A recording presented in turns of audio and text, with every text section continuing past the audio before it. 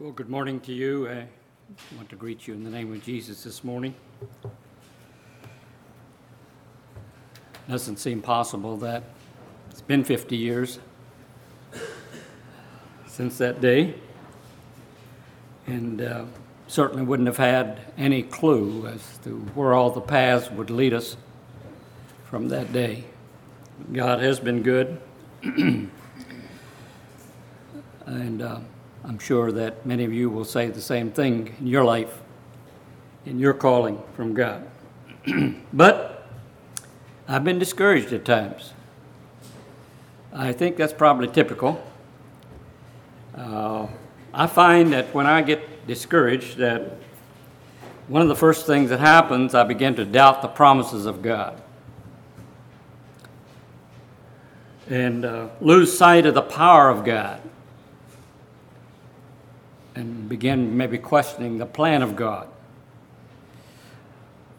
I don't know how you feel about it, but I believe that discouragement is probably one of Satan's most successful tools, just to get us down in the dumps, discouraged. And some people just need a little encouragement at a time like that to help them over the hurdle. Maybe they're facing a tough time. I've prayed many times that God would give me the wisdom and the discernment to be able to sense people that are going through a difficult time, to be there to help them through that time. I'm not sure that I'm very good at that. I've missed some of them, I know.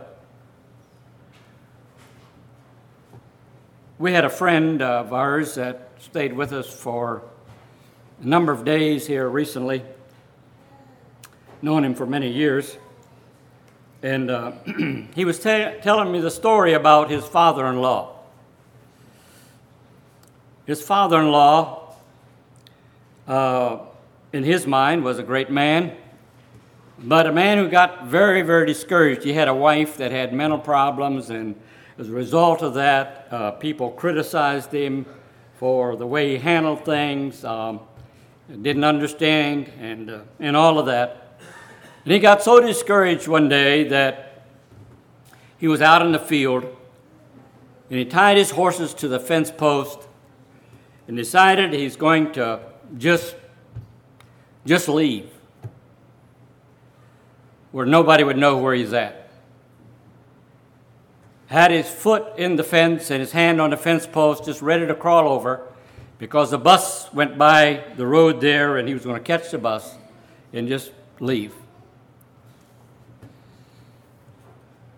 And maybe some of you knew David Bontrager. He was the man, I think, that started behind the Iron Curtain at work over in Romania or Russia, wherever it was.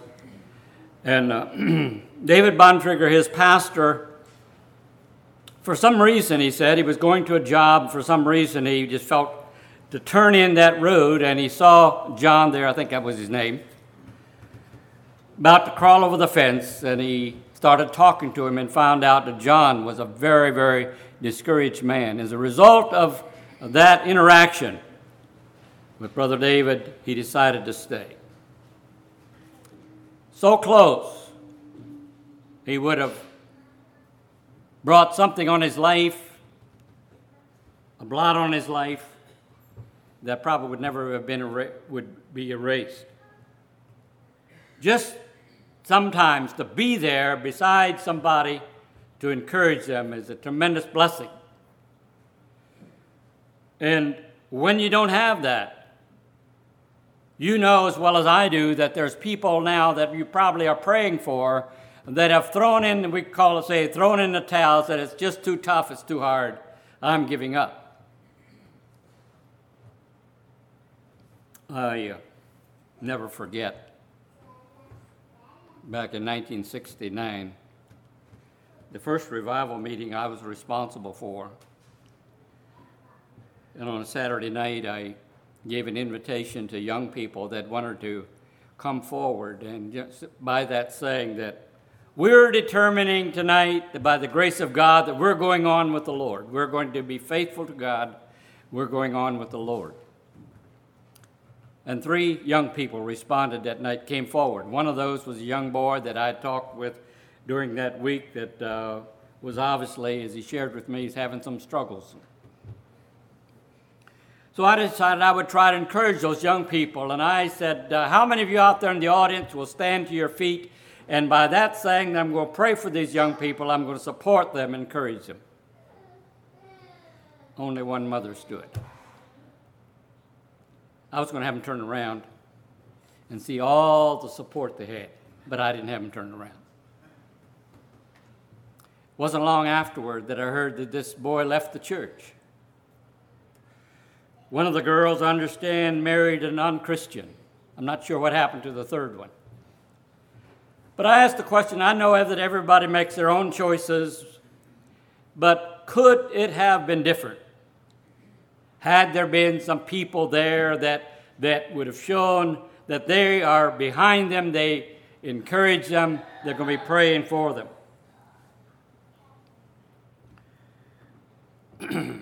I remember walking down that aisle, January 14, 1962. I'd been sitting up on the bench, probably about where Joe and are there somewhere along in there. See, the church was shorter back then. And I began to realize that what was going to happen to me was not just for 6 months. It was a lifetime thing. I got that feeling, just run out, leave. Of course, I was too proud to do that, or well, I'm not sure if that's the right word, but when I left that night, I felt like the world was on my shoulder. I never felt anything like that before, but one dear brother met me there, and he said, Eli, I'm behind you. What a blessing. What an encouragement. Now, down the road, when things got tough, I sometimes wondered where he was. Maybe he was behind me, but so far behind me that I couldn't feel him. But the Bible talks about life as being like a race. Not a race of speed, but a race of endurance. Just keep on running the race. That's the challenge of the Scriptures. I invite you to turn with me to a very familiar and one of my favorite passages found in Hebrews chapter 12, verses 1 through 3.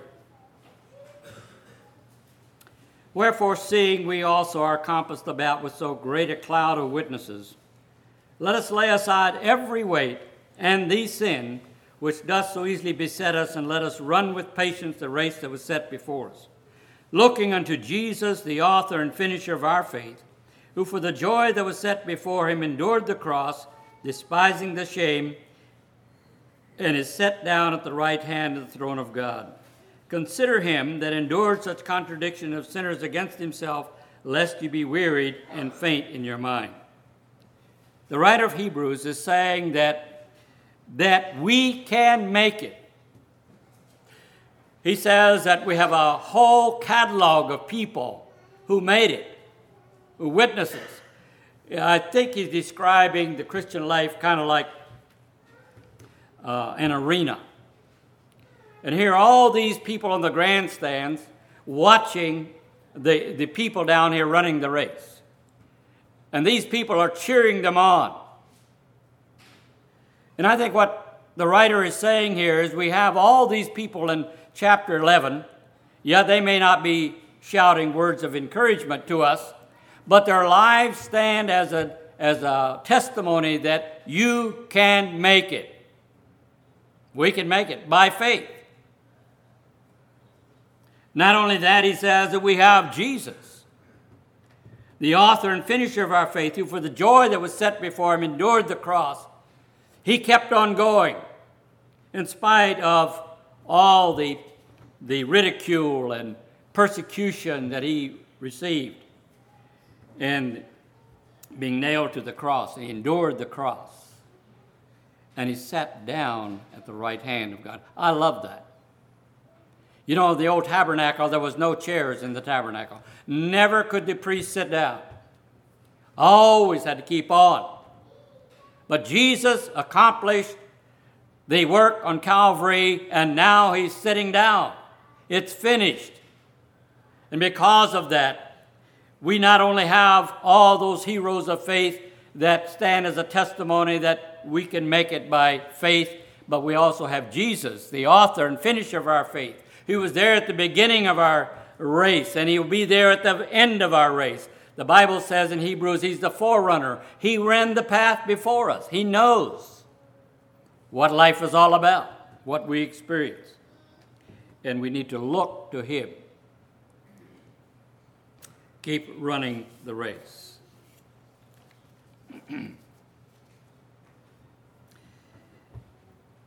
It's well for us to stop sometimes and just to consider these people.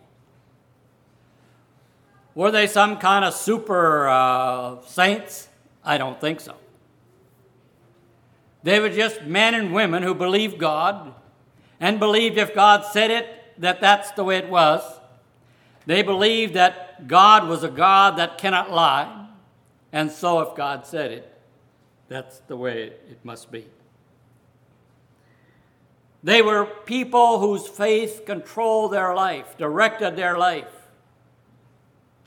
The Amplified Version says in verse 13 of chapter 11 that these all died controlled and sustained by their faith. They believed it's impossible for God to lie. So we just hang on, even though sometimes we don't understand. We just simply hang on by faith. Yeah, these people were people that faced things just like we face things.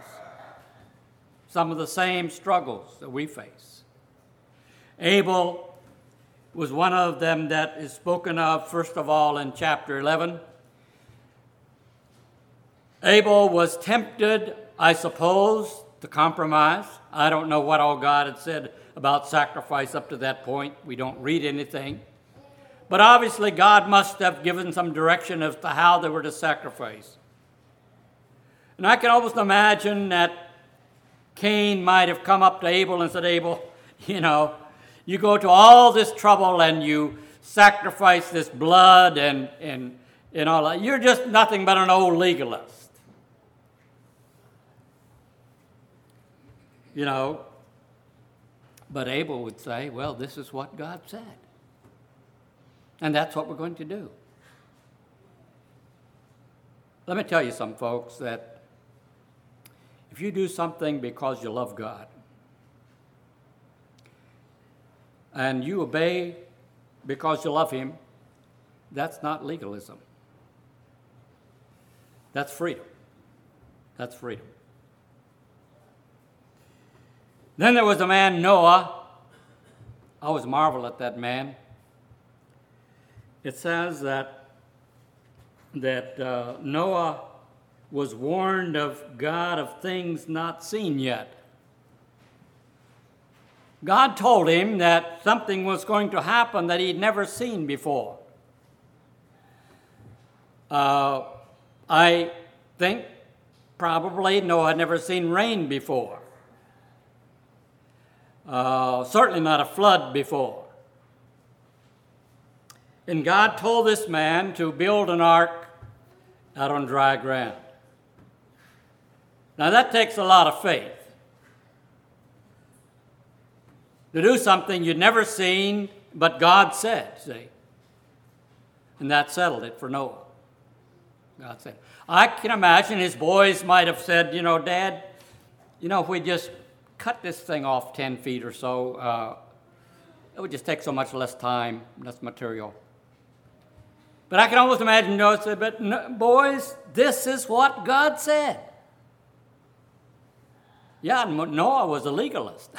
You know, that's what a legalist is. He just does it exactly the way it's supposed to be done.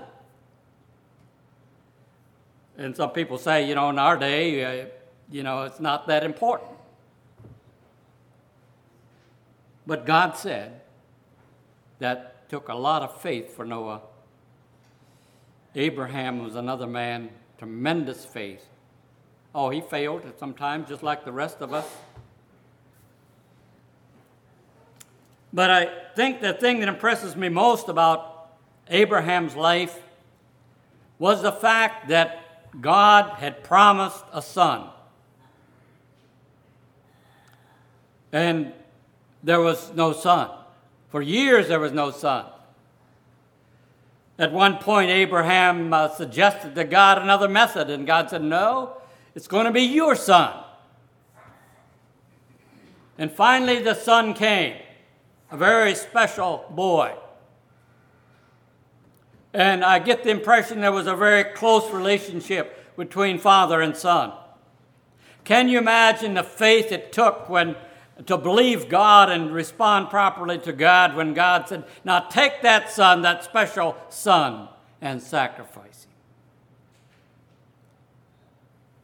I tell you, folks, if you want to touch the heart of a father, touch his son.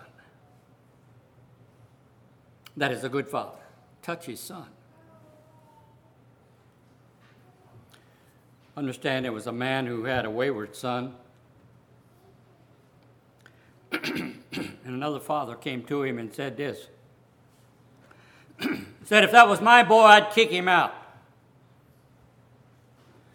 The father said, yes, if it was your boy, I'd kick him out too. But he's my son. That makes all the difference. Can you imagine the faith that Abraham, God said that through this son, all nations of the earth would be blessed through the descendants of this son. And now to take him and sacrifice him, how can that be? But this is what God said. And according to Romans, Abraham believed that God would be able to raise him up from the dead, obviously, because God said, and God cannot lie. That takes a lot of faith.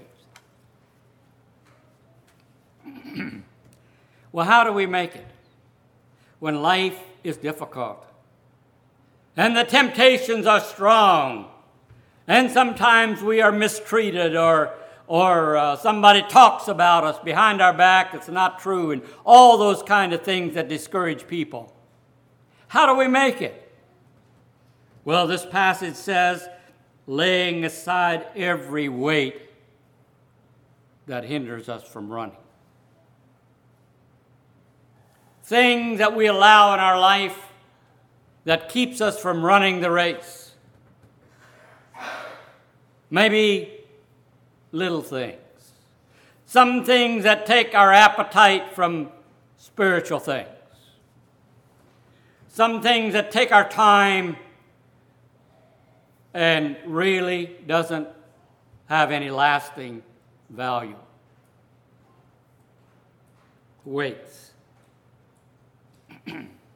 I've said already that I think probably it would be good for us sometimes just to get serious about life and have a book burning like the Ephesians did. You know, things that we recognize, if we're honest with ourselves and we recognize that here is something that is dragging me down, a weight that is hindering me from running the race. It's taking my appetite away from Bible reading. It's taking my appetite away from having time with God and coming to church and all those kinds of things. And we bring it all together and we just have a bonfire. Get rid of it. Weights. May not be that wrong in themselves, but it's just that it takes away our desire for spiritual things that are important. Years ago, our youngest son liked to play basketball with his brothers and friends. And he was milking cows at Ariamont at the time. And he decided that he would wear weights while he milked those 3 hours on his legs just to strengthen his leg muscles. Well, my wife and I had just been in Ontario for a week of meetings, and we were on our way home on a Monday morning. And he told us after we got home that Monday morning maybe it was Saturday night, I'm not sure exactly now. Anyway, the young people had a hayride, and after the ride, they took the wagon out in the bull pasture and swept the hay off, or the straw or whatever. One of the girls lost her wristwatch, and he thought maybe it might be in that when they swept off the wagon. So he decided Monday night after milking that he would go out there in the bull pasture, see if he could find this watch for this girl. And he said when he crawled under the fence, he thought about, oh, I got these weights on. But he went anyway, and he soon found out he was in trouble. The big bull knocked him down. He said a lot of things went through his mind. One is that Papa and Mama will be coming home tonight, and they won't find me there. And they'll call the farm, and the farm says, well, he left. And they'll finally find my battered body out in the bull pasture. Well, no, that's not the right word. I'm going to say fortunately, it was through the appointment of God that a smaller bull distracted the big one, and he managed to crawl under the fence. But almost he lost his life because of weights. That had been tragic for the family. But even more tragic than that, folks, even more tragic than that is when we allow some old weight to drag us down and we lose out spiritually. We get discouraged and lose out spiritually. He says, get rid of the weights. Lay aside the weights. And the sin, I think it's the sin of unbelief, is referring to. The sin which doth so easily beset us. And let us run with patience, persistence, keeping on the race. Persistence. Run with patience. I think there's such a thing as sanctified stubbornness. Not the unsanctified kind, but, the kind where the Bible talks about steadfast, unmovable. We're just not going to budge. We're going to keep right on. With patience, that's what the Bible implies here. Run with patience. Yeah, life does have its difficulties. Life is tough sometimes. God never promised an easy road. But He did promise that He will be there for us. He did promise that He is the author and finisher of our faith. And we can trust Him. We go back to Hebrews 11 and we look at all those heroes of faith. And we say wonderful things happened to people that had faith. They had power.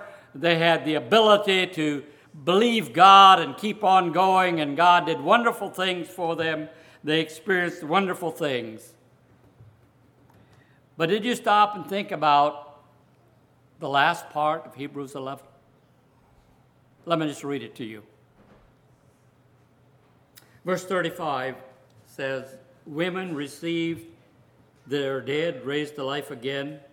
Others were tortured, not accepting deliverance that they might obtain a better resurrection. And others had trials of cruel mockings and scourgings, yea, more of bonds and imprisonment. They were stoned, they were sawed asunder, were tempted, were slain with the sword. They wandered about in sheepskins and goatskins, being destitute and afflicted and tormented. You mean men and women of faith?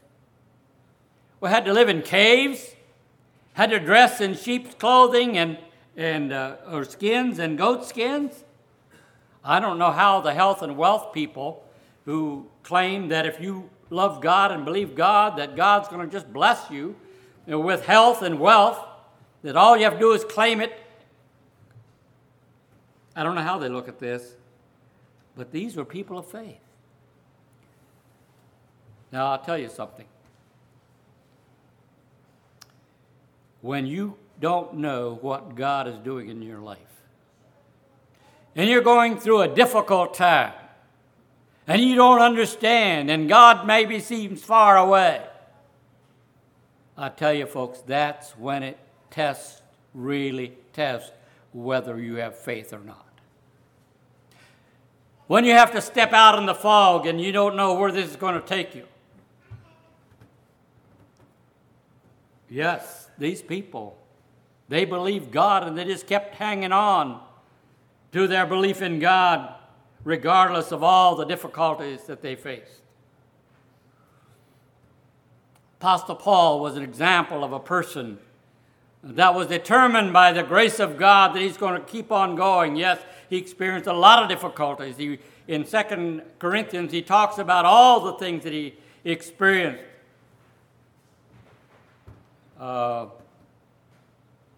Persecutions and shipwrecks and all those hungers and all those kinds of things. Paul said he's going to keep on going.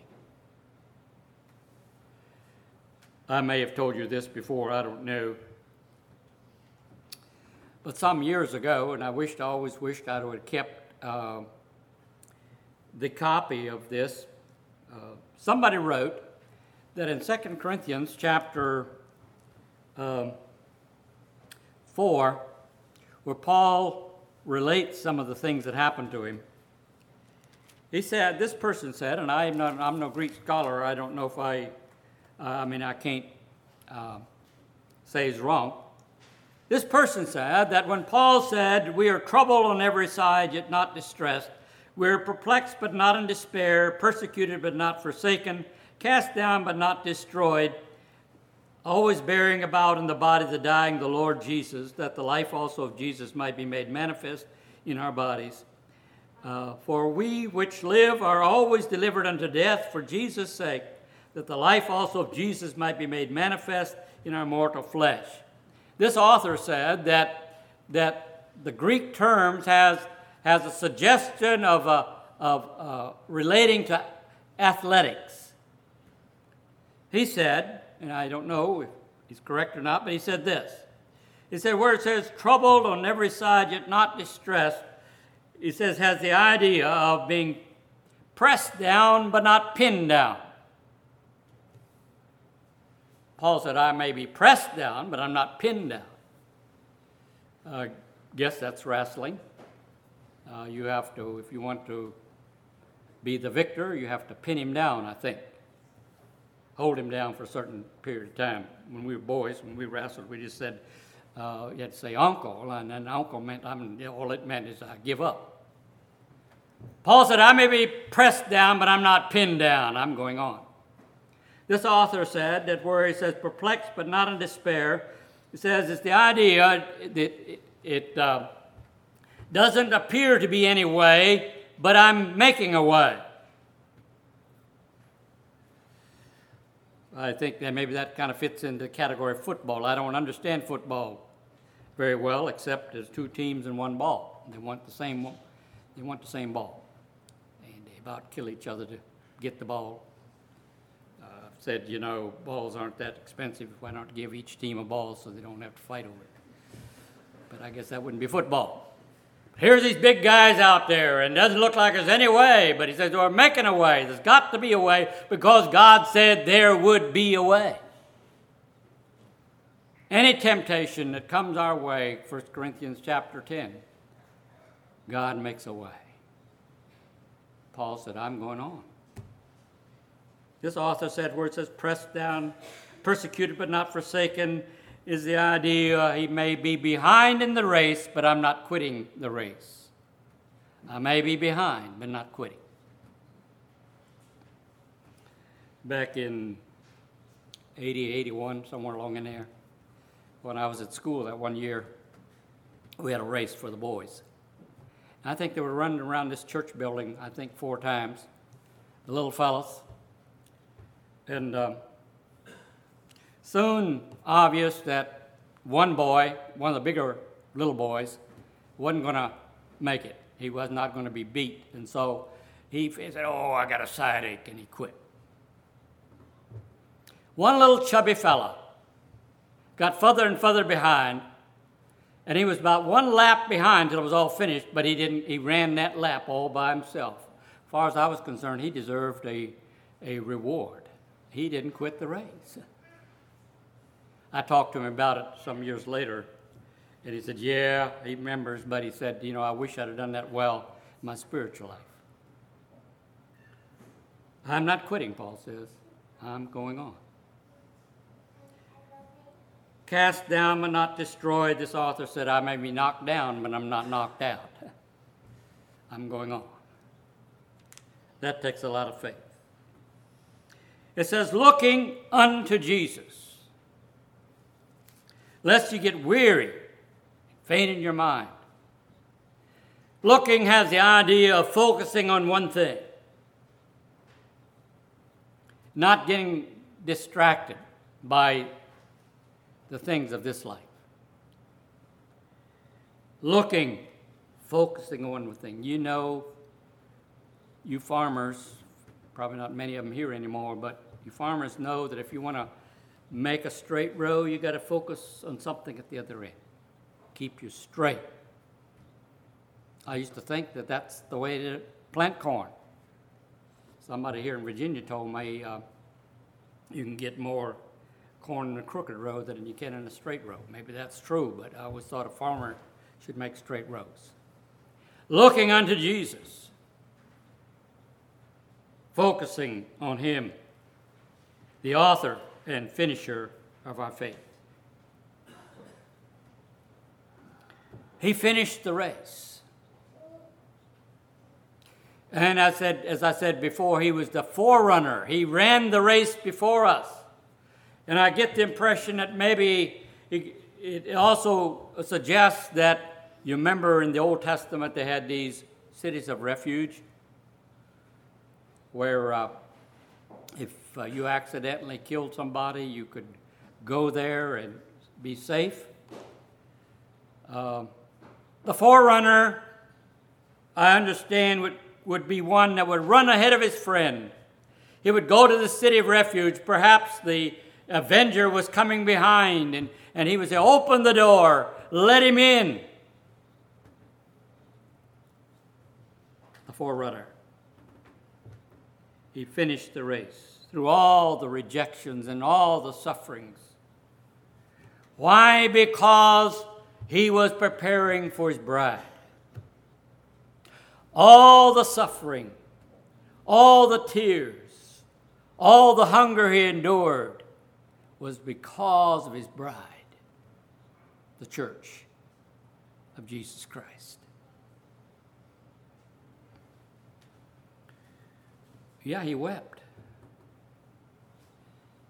I like to think of that scene. He came down on Mount Olives. He saw Jerusalem, that special place that God had chosen for his people, where the temple of God was, where he said he would meet with his people. And Jesus wept because they were rejecting his offer. I think the greatest wound that any person can receive is the rejection of love. Have you ever seen the little child who maybe pulled a flower where he shouldn't have? But he brought it to his mama because he wanted to give her something special. And her mama rebuked him and rejected it. Have you ever seen the hurt? Rejection. Yes, he was rejected, but he didn't quit the race. Why? Because he was doing it for the bride. He was preparing a place for her. He wanted to show to us that we too can make it by looking to him, the author and finisher of our faith.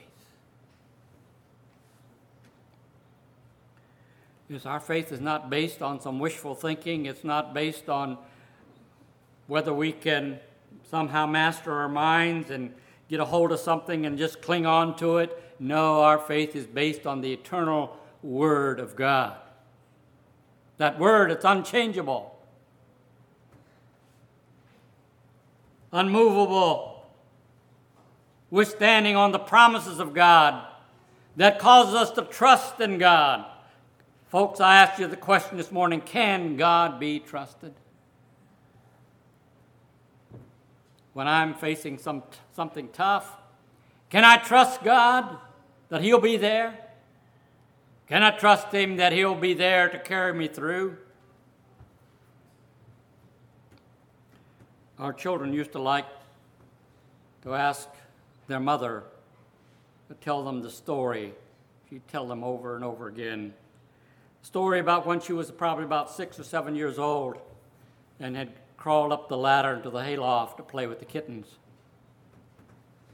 While she was up there playing with the kittens, the bull got out of his pen, was down there bellowing and pushing around in the buggy, and here she was up in the hayloft. She knew she couldn't go back down because the bull was there. There was another hole further over somewhere where they threw the hay down, but she couldn't jump down there. It was too far. It had no ladder. And she knew she couldn't stay there forever, and so there she was. What was she going to do? So she did the logical thing. She called for her father. Just like we ought to when we get in those kind of situations where things look impossible, there's no way out, can't stay here. So she called for her father, and he told her to come over to this hay hole, and he said, "Jump and I'll catch you." Now, it's still a long ways off. Could she trust her father? That was the question. Or would she choose to stay in the hayloft the rest of her life? She trusted her father and jumped. That's the kind of trust sometimes that God wants us to express to Him when things look impossible. Looks dark, we don't know, there's no way. But God said there would be a way. He said He'd be there for us and with us. Can we trust Him? It takes faith. So my challenge to all of us this morning is those tough times in life, and we don't know the answer, we don't know what God is doing, we don't know how it's going to end up. Well, we simply just hang on by faith. Maybe we won't even get all the answers here in this life, but I think some sweet day we'll understand. You see, that's one reason I appreciate the Old Testament, is the fact we have history after history of people who walked by faith and how it turned out. They didn't know.